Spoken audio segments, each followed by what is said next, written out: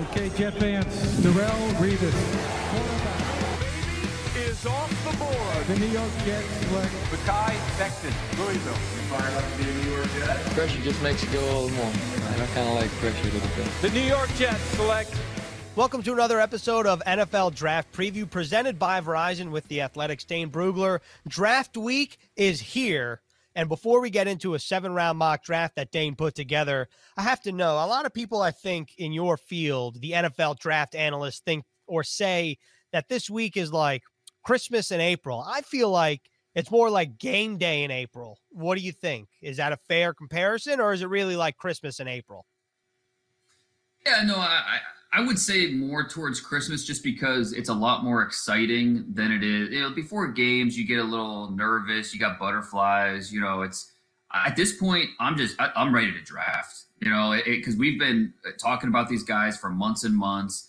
I will say the thing that's different about this year is usually, I mean, by this point, all the hay's in the barn. You know, the best way to say it is each player is a puzzle, and we have all the puzzle pieces, and we've put them, you know, together, all those pieces together by this point. This year, everything's pushed back a little bit without the combine, you know, with, you know, just getting a lot of this information late, the medicals especially, we're still getting that info coming in. And it's not just us on the outside, some of the teams as well. They're still catching up to the medical information and trying to do these last minute checks. So it's a little later this year with how we normally do things with the process. But nonetheless, it's draft week. It's exciting. Can't wait for Thursday where we can, you know, finally see what happens in the top 10 and digest the picks and understand how it's going to impact each team in the league. So it's going to be a lot of fun. Can't wait. Maybe game day, the comparison there is really for the front offices, where for us, it's like Christmas, but for the general managers and their staffs, it's like game day. Because like you said, this is a year in the making, and they're ready to roll. And, you know, there's obviously some nerve and excitement, but we'll see what happens in just a couple days. Thursday, April 29th, round 1. And Dane and I will break down all the Jets draft picks after the draft. The Jets have 10 picks. We'll see how many players they select on the other side. So let's start in the 7-round mock draft, Dane. Number 2 overall, this pick has not wavered since October. Maybe the team has wavered, but not the pick. Zach Wilson has been the number 2 overall selection.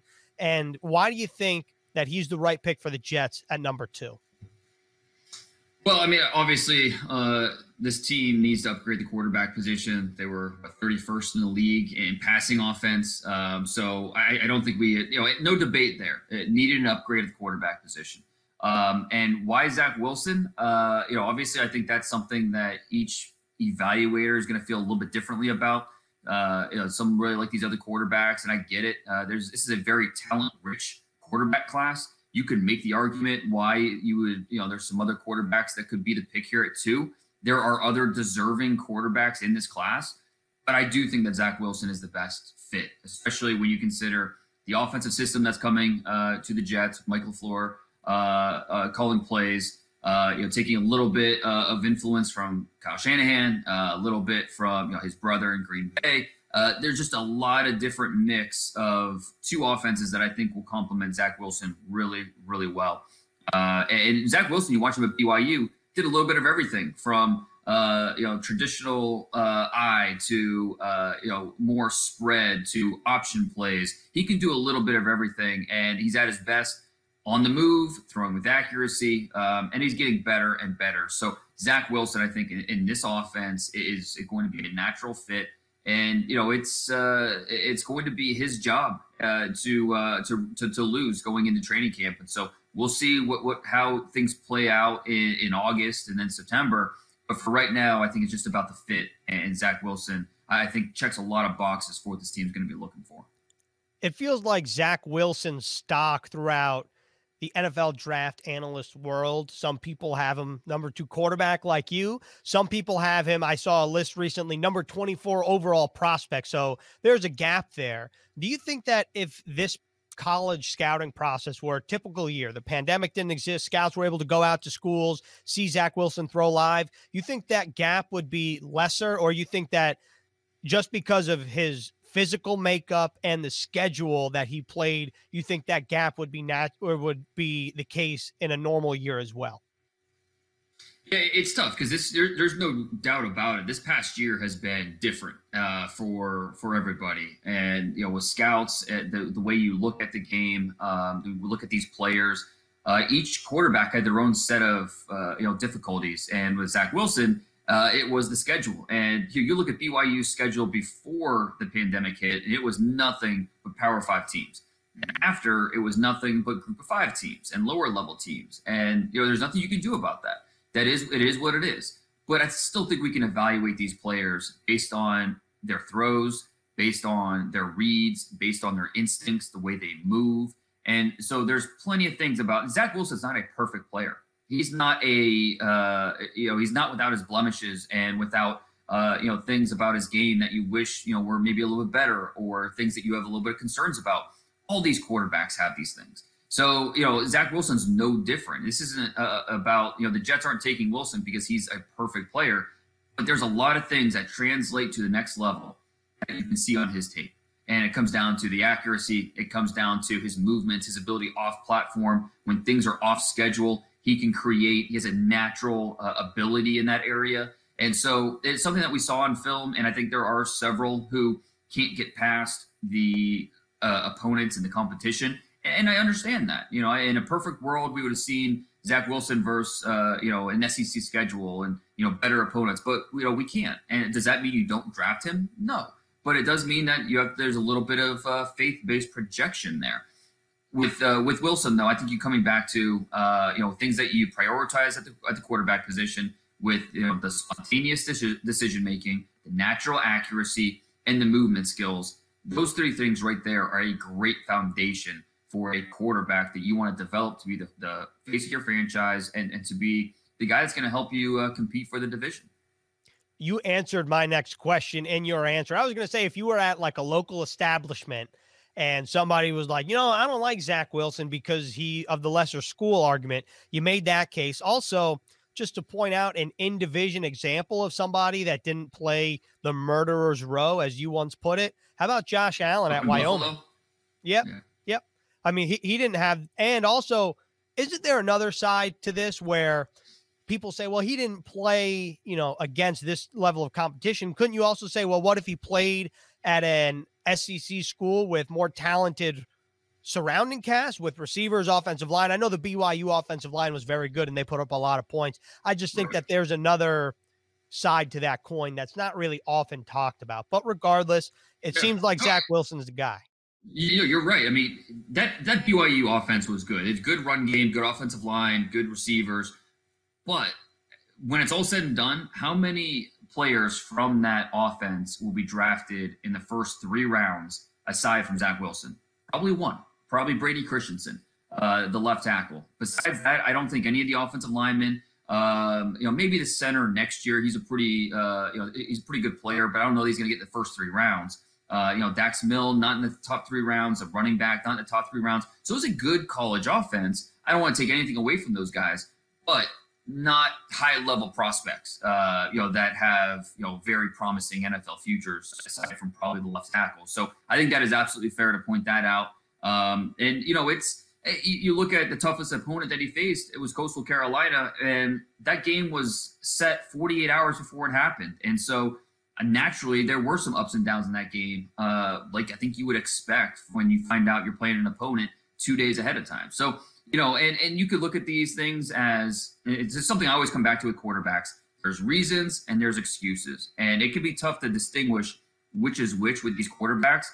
But with Zach Wilson, something like that, with having only 2 days to prepare for Coastal Carolina, that's more of a reason than an excuse. And so it was still a pretty good tape for him. So, yeah, Zach Wilson, to me, there's a lot to like about the ability, about the, what he put on tape, about what he's going to be. I do think that he can still get better and better. Wish he were a little bit bigger. Wish that maybe, he stayed in the pocket a little bit more. But there's a lot to like about he projects to the next level. The Coastal Carolina game, if you're an NFL fan, you want to see what Zach Wilson's about, watch the last drive. They lost the game, but that last drive, you really see the arm talent and the final throw that's reminiscent of the Rams-Titans ending of the Super Bowl in whatever year that was, that I can't come up with the year off the top of my head. But 2000, 99, 2000, right around there. I think, I was going to say 99 because Brady was drafted 2000. So I'm going to say 99, but it might be 2000. It might be 2000, but regardless, that throw was a rope, and you really see the arm talent there. But all right, here we go. Right there, that is pick number 2. The Jets at pick number 23. You have them going Azeez Ojulari, your top edge rusher out of Georgia. Was this a difficult decision for you, and how close were you to, let's say, choosing a different position on the defensive side of the ball? Yeah, for me, the two, and really, I mean, the Jets could go in so many different directions here. We could see them go offensive line. On defense, there's a few different positions. This came down to Greg Newsome out of Northwestern and Ojulari for me, who, the top corner on the board, the top edge rusher on the board.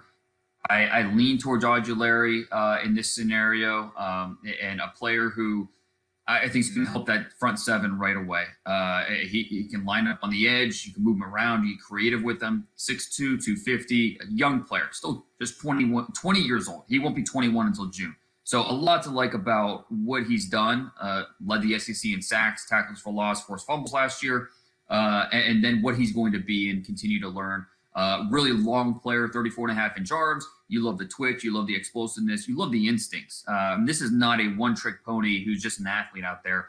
Plays the run really well, can set a hard edge. So with Ojulari, I think you have a guy that is going to help. You bring Carl Lawson in. You bring Vinny Curry in. That's great. But you bring in a young player to add to that room. And, he's going to help you out immediately on sub packages. And then he's going to be worked more and more into the rotation. And then he's going to start games at some point during his rookie year. So a lot to like about Ojulari and what he can bring to a pass rush that needs a lot of help. And, you add the quarterback at the first round pick. What are you going to do with the second first rounder? You're going to go get the quarterback. You're going to add to the most important position on defense. And so Ojulari makes a lot of sense there. There is a few teams have voiced concern about his knee. He tore his ACL his senior year in high school. Part of the reason why he redshirted his first year at Georgia. But the way it was explained to me, if you have a first-round grade on him, it might cause you, a little bit of pause, but don't see it as a big obstacle. So it's something to keep in mind with Ojulari on draft night. If you do see him start to fall, the knee could be the reason. But the way it's been explained to me is there's very high chance he still goes somewhere in the first round because it's not that big of a concern that would stop you from drafting him. In your draft guide, The Beast, which everyone should check out, you compare him to a younger version of Yannick Ngakoue. So is that his ceiling to become what Yannick Ngakoue was from his first couple of years in the NFL? Because Yannick Ngakoue was a very good and very productive player for the Jaguars, even though his production wasn't quite the same this past season. I think his ceiling's higher than that. I think that a reasonable expectation should be, Yannick Ngakoue when he was a younger player and working his way up. And, we could see him on a similar trajectory, except I would say that Ojulari probably has an even higher ceiling with that get off, that burst, how advanced he is right now for a guy that hasn't played. He has double-digit starts each of the last 2 years, but still a redshirt sophomore and still just a very young player. He's still learning, but for what he knows right now, it's pretty impressive. His timing is very good. His hands are physical. He knows how to use his length. Violence, he's a block shedder. So there's a lot to like about who he is now. This is not just an upside pick. It's not just we'll just wait what he could be. I think it is fair to be excited about that. You're excited about what he is right now. And so I think that's the reason why you're considering him at pick 23 if you're the Jets. All right, and then pick 34, you have the Jets going Landon Dickerson. So in the playmakers versus protection argument, Dane, you're going with the protection up front in Landon Dickerson. Why is he the right choice for the Jets at 34? Yeah, and on a personal level, I just can't quit Landon Dickerson. That's what it comes back to. And I think that I know that I'm not the only person that feels that way. There are many in the NFL that feel the same way. I don't know if it's exactly how the Jets feel, but they do like him because it's hard not to. It comes down to the medicals. Are you comfortable with everything that's gone on in the past? His most recent ACL injury, he might not be cleared until August. That's a possibility. So you have to be comfortable with all the medicals, but we're talking about outside the first round, and the value for a player like this, who is maybe the best leader in the draft, a premier talent on the field, quickness, power. He checks a lot of boxes for what you're looking for on the offensive line. The toughness factor is remarkable. He will get banged up, but he plays through it. And so there is a cause for concern in terms of just his body just failing him at some point. But as long as your doctors sign off and say, yeah, 2 thumbs up, go for it, it would be a steal to draft Dickerson in the early portion of the second round. All right, 2-part question here. Dickerson, 1, you play him at center or you play him at guard at the pro level, and 2, and for the Jets in particular. And 2, if you were to go with a playmaker, you don't even have to give a reason, who would you go with at 34? But either way, guard, center, I really don't think it matters. He has the flexibility to play either position and play it at a very high level. So it just depends how they want to mix and match that offensive line. I think he gives you that versatility where you need him, start him at guard, you need him to slide into center. He can do that. So to me, that makes a ton of sense.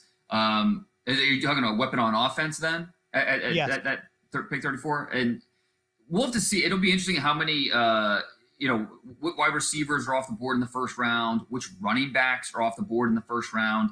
If only one running back goes off the board, say Najee Harris is a first-round pick, is Travis Etienne still there? Javonte Williams? Do you feel comfortable drafting a running back at that point? At wide receiver, after the first 3, Jamar Chase and the 2 Alabama receivers, how many other receivers are drafted in the first round? Does Elijah Moore get in there? Rashad Bateman? And then what's the stretch when your next pick in the 3rd round? Do you feel comfortable waiting on a receiver or running back at that point? I think offensive line is, if you don't get your guys early, more often than not, you're going to be caught with taking plans, not even plan B or C, but plan D, E, or F, and that's not ideal on the offensive line. Where I think it's a little more manageable at running back and wide receiver. So I'm going offensive line at this point. I think it's fair to consider corner as well. There should be some really intriguing offensive playmakers there, but I would lean towards if we're going pass rusher at 23, I'm leaning offensive line, corner at pick 34. All right. So then the Jets have 2 third-round picks. You have them addressing both sides of the ball, Paulson Adebo at 66 and Spencer Brown at 86. Yeah, and let's talked about corner and how important that is, and Robert Saleh. He had some success with a former Stanford corner, both in Seattle and then at San Francisco with Richard Sherman. Paulson Adebo, obviously you're not going to compare him directly to Richard Sherman, but a guy you look at the size, 6'1", 200 pounds. You look at the speed, 4.44 speed in the 40-yard dash. The ball production, outstanding in 2 seasons because he redshirted his first year, then he opted out this past year. So we have 2 seasons of film on Paulson Adebo. He had 38 passes defended in 22 games. That's a remarkable number. 8 interceptions in those games as well. So tall, long, physical athlete. He's opportunistic. He was a high school wide receiver, and you see that with the way he plays the ball. He can locate, attack, and he just goes and gets it.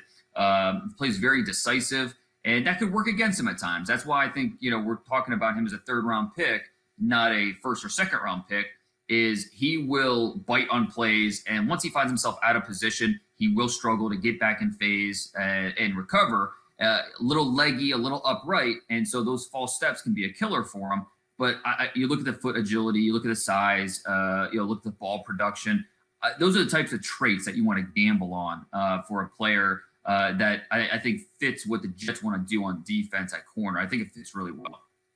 And then how about Spencer Brown at pick 86? What do you like about him? This is one of my favorite analogies in The Beast. You compared him to a massive oak door.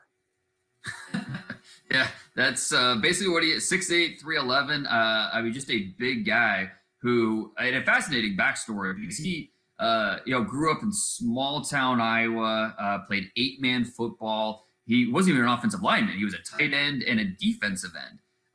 And he was, not playing college football, playing the NFL really wasn't on his radar. But he was all conference in basketball, big time in baseball. Just a do everything kind of sports athlete at the high school level. He no star recruit. He wasn't highly recruited. Goes to Northern Iowa, and he was 225 pounds. They packed on the weight. He transitions from tight end to tackle, and then we saw him start 3 straight years at right tackle. Of course, didn't play this past year because FCS, they didn't play in the fall, so he opted out.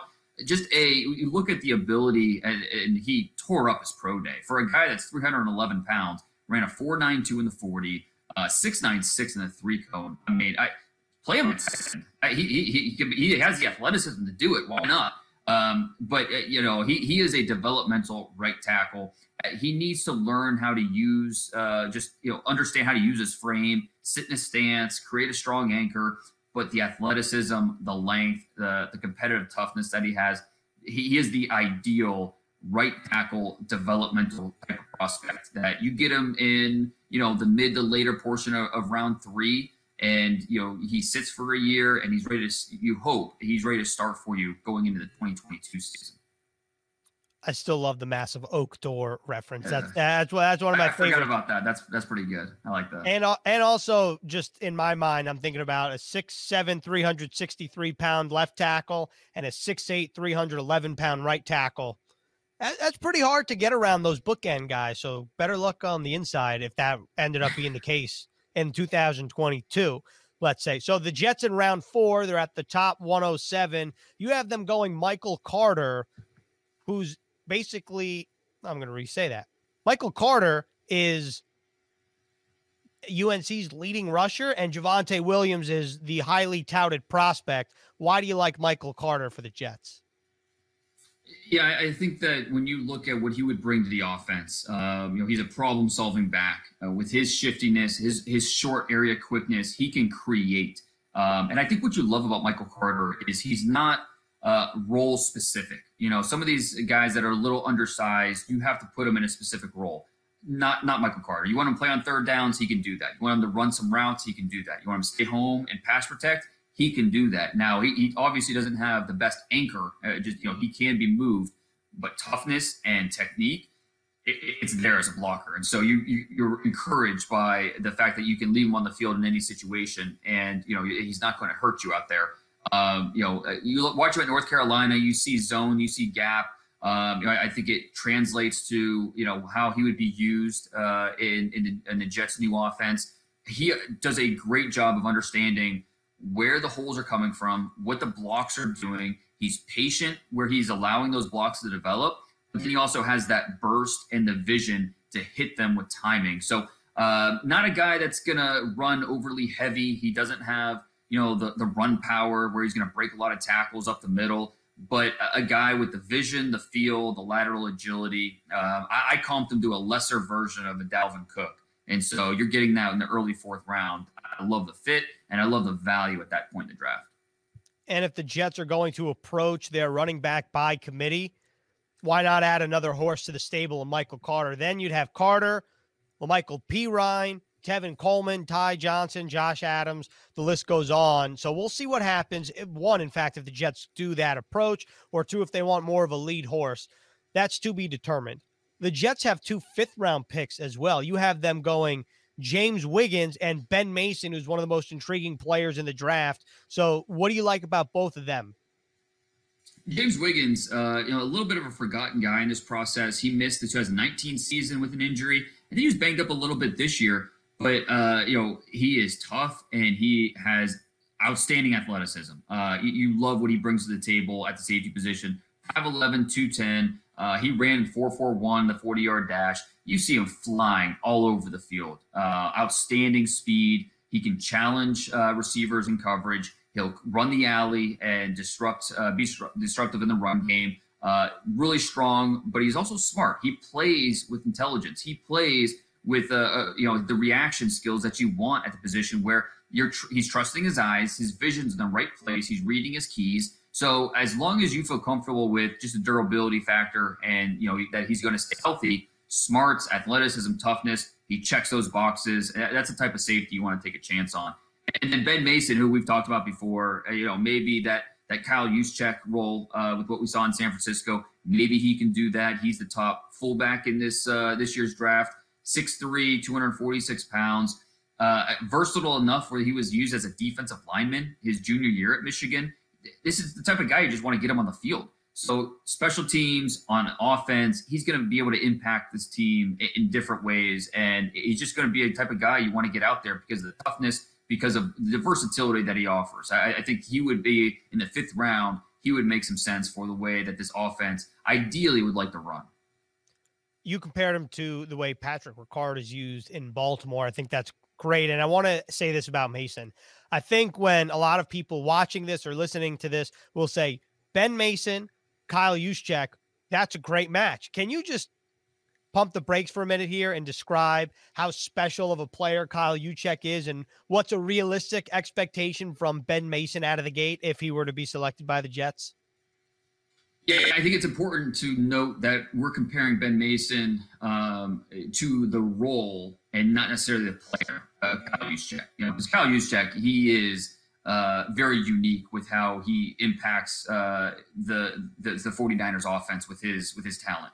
As a receiver, very, very natural, where with Ben Mason, not that he's not a natural receiver, but he wasn't used that way a lot by Michigan. He had a total of 3 catches in his career. But when he was targeted, he did a nice job. And so he just wasn't used in that way, but you think that he could be. So stylistically, there are some comparisons there. The role that maybe you want to run, I think he'd be a worthy player to plug in there and see if he can handle those duties. But Kyle Juszczyk, he is a Pro Bowl type of fullback, type of tight end in that specific scheme. And it'd be a pretty high bar to come in and fill that and be that impact the game up to that level of a Kyle Juszczyk. So let's wrap up this mock draft with a pair of 6th-round picks, Isaiah McDuffie and Dax Milne. Why are they the right 2 players for the Jets to round out their mock draft? Well, we want to add more depth at linebacker on the depth chart. We're still kind of working through what that's going to look like. And I think at this point in the draft, in the 6th round, Isaiah McDuffie makes sense for a guy that you want to maybe roll the dice on at that point in the draft because his speed. He can play all over the field.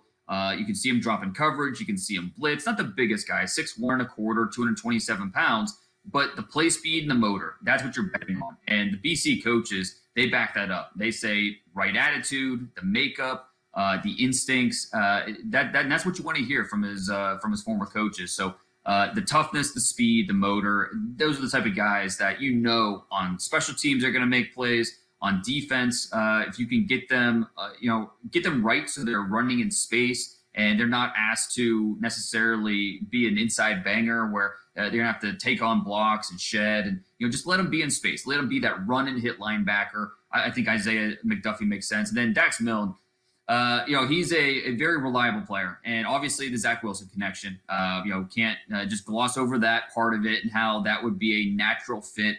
Add him to this offense, and maybe he's your future slot receiver. But Dax Milne, in his own right, is a good player. I mean, quicker than fast, a guy that can create on his own. There's some Hunter Renfrow to his game with the way he attacks space, finds those open zones, and then he just catches everything. He's got those clamp hands where tracks the ball really, really well, and he's got the toughness to finish. And so, yeah, there's a connection there with Zach Wilson and what those two did this past year.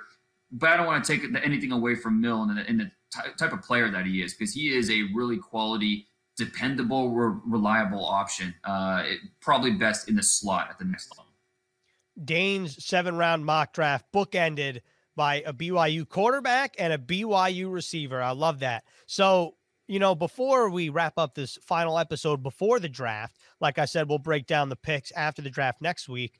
Was there any pick in this exercise outside of the number 2 overall pick that you're like, I really like this pick for the Jets, and that could be round 1 or it could be round 6?